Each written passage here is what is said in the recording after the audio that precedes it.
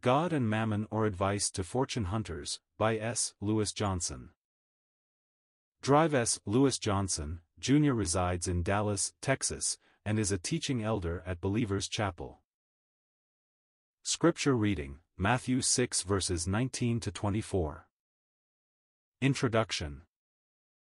Poor Howard Hughes.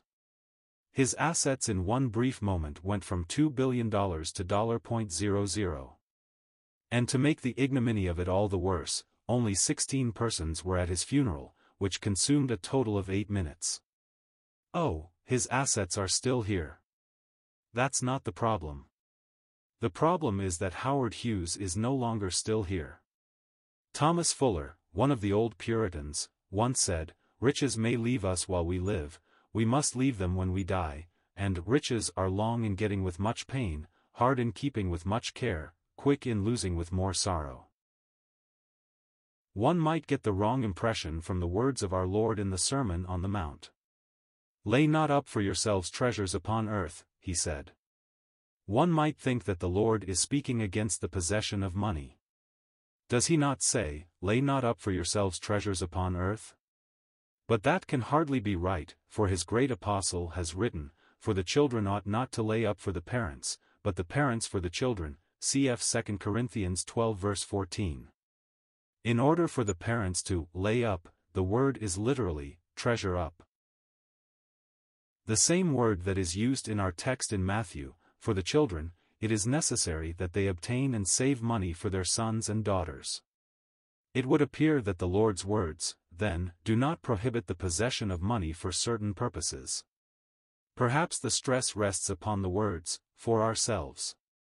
Money, it seems, is a kind of trust, it is to be held and used for others. In the parable of the rich fool he has God saying to the fool, "Thou fool, this night thy soul shall be required of thee, then whose shall those things be, which thou hast provided?" So is he that layeth up treasure for himself, and is not rich toward God, cf. Luke 12 verses 20 to 21. Now, we are beginning to see the point. Riches are fine, if they are in heaven, and to be rich is praiseworthy, if we are rich toward God. And earthly riches are also good, if one remembers that they are a trust, bestowed by God for the benefit of others. What a difficult lesson that is for mortals. One might even get the impression from the New Testament that the possession of private property is wrong. But that would be to obtain a false impression. For example, the 8th commandment says, "Thou shalt not steal," cf Exodus 20 verse 15. The command, however, while it tells me not to take that which belongs to another, also tells others not to take from me. The story of Ananias and Sapphira, told in the 5th chapter of the Acts, confirms this. Peter said to Ananias, "Ananias, why hath Satan filled thine heart to lie to the Holy Spirit, and to keep back part of the price of the land? While it remained, was it not thine own? And after it was sold, was it not in thine own power? Why hast thou conceived this thing in thine heart?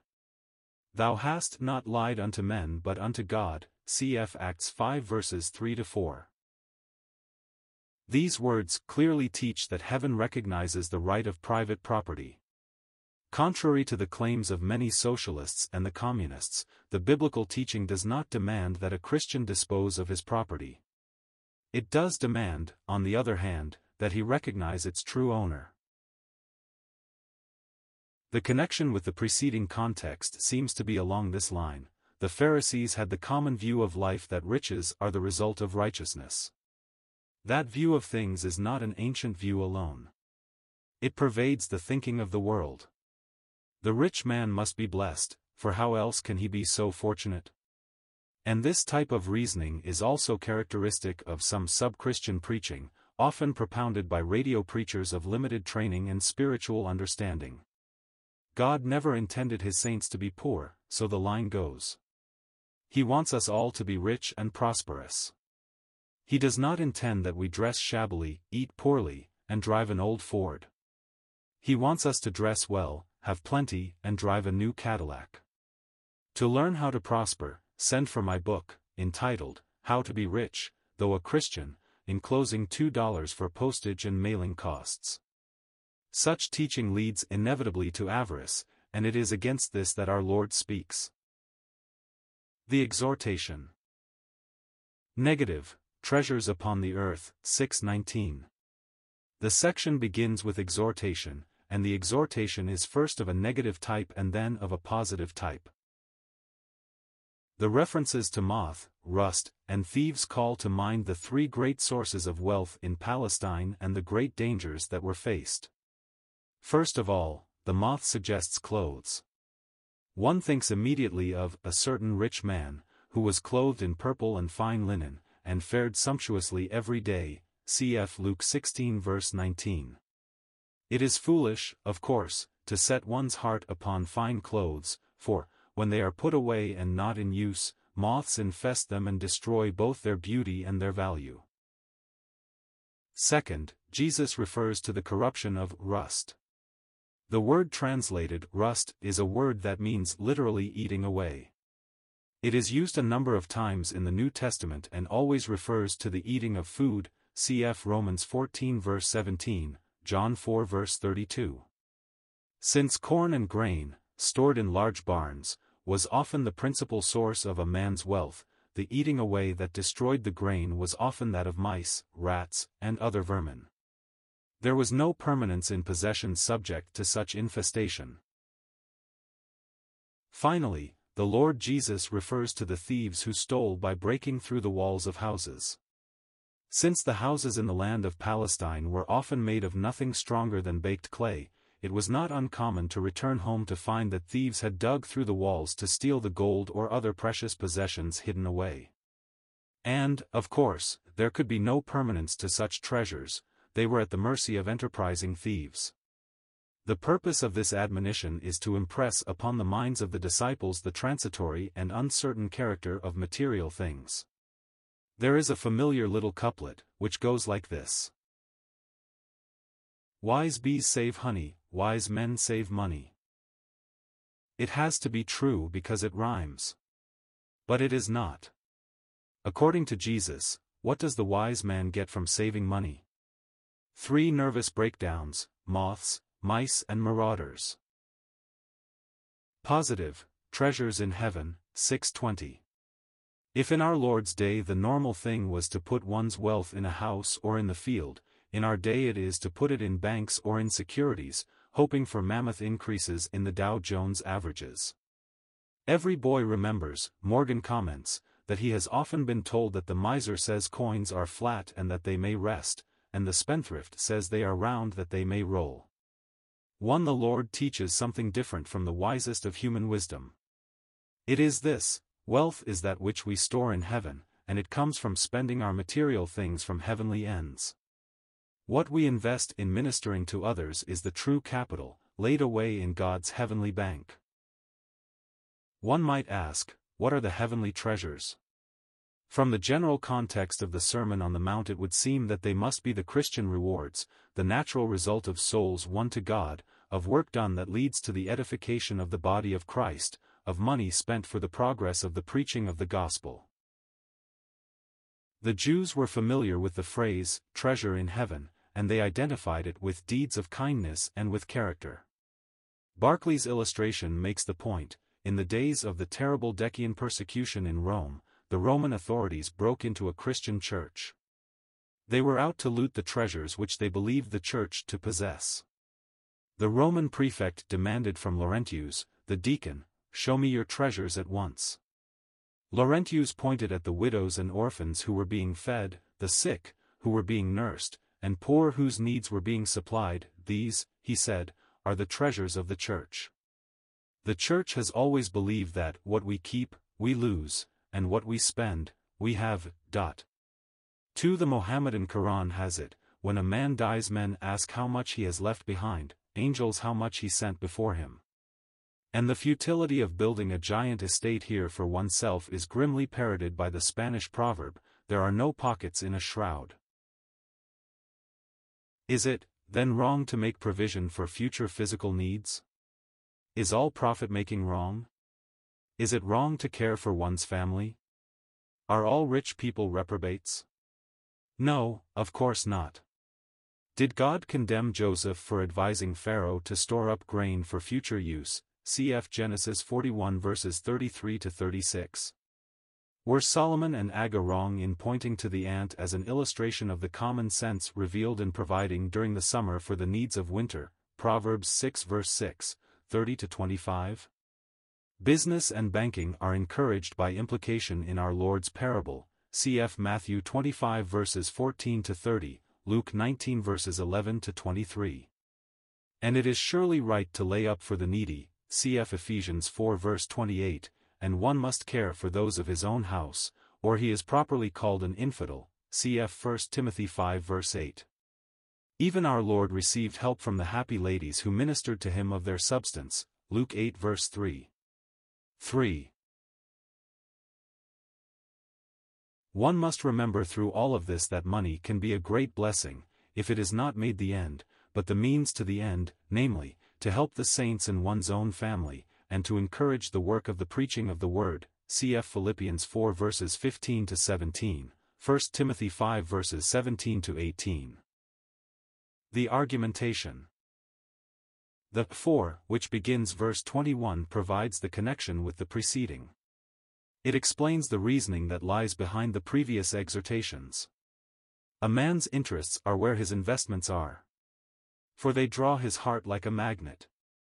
If his treasure is God, Hunter points out, then his heart, like poor Susan's in the poem, will be in heaven, even while he walks the dusty ways of earth. If it is money, it will be, like Scrooge's, in his miser's hoard, absorbing all thoughts, all passions, all delight. 5. If everything that a man values and sets his heart upon is on earth, then all his interest will be upon earth, and he will have no interest in any world beyond this world. If all through his life a man's eyes are on eternity, then he will evaluate lightly the things of this world. If everything which a man counts valuable is on this earth, then he will leave this earth reluctantly and grudgingly. If a man's thoughts have been ever in the world beyond, he will leave this world with gladness, because he goes at last to God. Once Dr. Johnson was shown through a noble castle and its grounds. When he had seen round it, he turned to his companions and said, "These are the things which make it difficult to die." 6. These words of Professor Barclay are true, with one stricture. When the time comes for us to die, God takes the difficulty out of it. Put in scriptural language it is this, for as he thinketh in his heart, so is he. Cf. Proverbs 23 verse 7. The illustrations. The single eye, 6:22-23. In the first illustration of the teaching that he has just given, the Lord refers to the single eye. What does he mean? Barclay explains, the eye is regarded as the window by which the light goes into the whole body. The color and state of a window decide what light gets into a room. If the window is clear, clean, and undistorted, the light will come flooding into the room, and will illuminate every corner of it. If the glass of the window is colored or frosted, distorted, dirty, or obscure, the light will be hindered, and the room will not be lit up. The amount of light which gets into any room depends on the state of the windows through which it has to pass. So, then, says Jesus, the light which gets into any man's heart and soul and being depends on the spiritual state of the eye through which it has to pass, for the eye is the window of the whole body. 7. The eye, it seems to me, stands for the mind of the believer. Our spiritual minds determine the spiritual health of the whole man. The word translated, single, in the Authorized Version probably should be rendered, generous, a meaning that the root often has, cf. Romans 12 verse 8, 2 Corinthians 9 verse 13, James 1:5, it is the generous eye, the generous mind, that our Lord commends.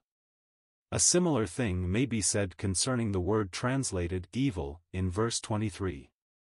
While evil is the normal meaning of poneros, the Greek word, yet it also in certain contexts means niggardly, ungenerous, such as in the Greek Old Testament text of Deuteronomy 15 verse 9 and Proverbs 23 verse 6, cf. 28:22. Most likely that is the meaning here, for it forms a proper contrast with the preceding verse. Our Lord, then, is recommending a generous spirit in the believer and promising a blessing for the whole man. On the other hand, for the ungenerous spirit there is only darkness, loss of communion and loss of reward. Spiritual astigmatism occurs. The Single Service, 624. Drive South said, Mammon has enriched his thousands and damned his tens of thousands. It is true. William Hendrickson puts it this way, the man with the misplaced heart, verse 21, and misdirected mind, verses 22 and 23, also suffers from a misaligned will, a will not in line with God's will, verse 24. 8. Mammon was the Aramaic word for gain, and it stands for money as a master in the sense of a competitor with God for the worship of men. It is Paul who speaks of covetousness as idolatry, cf. Colossians 3 verse 5, as that which competes with God for man's proper response to him in worship.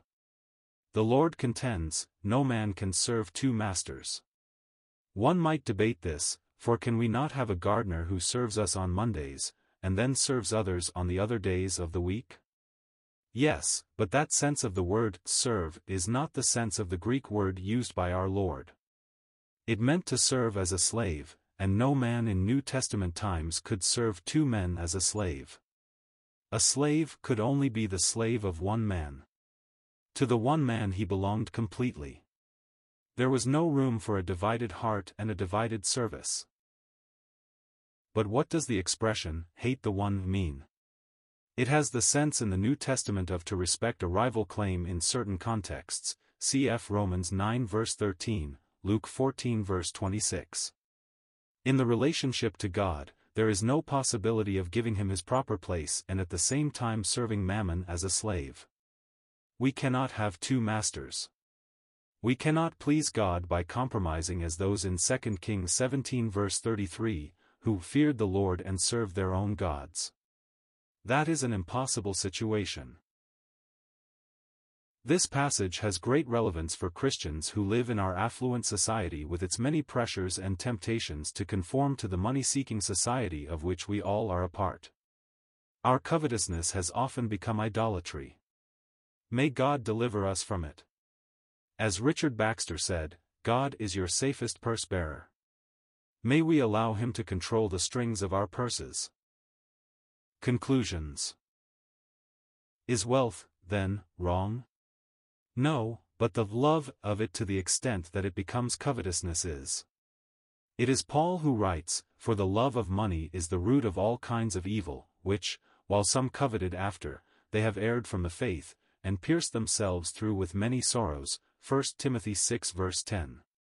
The text seems to refer to Judas, whose love of money led to his own destruction, cf. Acts 1 verse 18, but it is a warning for all in the family of God. It must not be forgotten that the words of our passage are addressed to disciples. It is a clarion call for us to set proper priorities for guidance in the handling of our monies, to remember that our money belongs to Him and is ours only as a trust, and to regard greed and covetousness as spiritual idolatry. Wealth, then, is a trust, not a treasure for ourselves, a means, not an end. Therefore, make to yourselves friends of the mammon of unrighteousness, that, when ye fail, they may receive you into everlasting habitations. Luke 16 verse 9. For the rich Thomas Watson has a warning, it is hard to carry a full cup without spilling, and a full estate without sinning. But our Lord's words are for the poor, too. As sick men used to love health better than those that never felt the want of it, so it is too common with poor men to love riches better than the rich that never needed. And yet, poor souls, they decide themselves, and cry out against the rich, as if they were the only lovers of the world, when they love it more themselves though they cannot get it, Richard Baxter wisely has noticed. The fact that we are poor does not allow us to escape the temptation to love that which we cannot obtain. There is an old story of a little boy who was given 2 nickels by his father and told that one was to go into the Sunday school collection plate, for it was the Lord's nickel, while the other may be used for an ice cream cone. Yes, they used to cost only 5 cents. Hastily the youngster ran from his father's presence down the street to the local ice cream emporium. On the way, however, as he was passing a street corner he dropped one of the nickels and was horrified to see it roll down the sewer. Nevertheless, he went on to the store and bought his cone and returned to his home. He told the story of the accident to his father, who promptly asked, "Why, then, did you buy the cone?" The boy replied, "Well, Dad, it was the Lord's nickel that rolled down the sewer." It does seem that it is always the Lord's nickel that is lost. May He give us the grace to remember that all we have is His, and may He direct us in the use of it. 1 Morgan, page 64. 2 Barclay, 1, 244. 3 King, page 82. 4 Hunter, page 77. 5 Ibid. 6 Barclay, 1, 245. 7 Ibid. 8 Hendrickson, pages 347-8.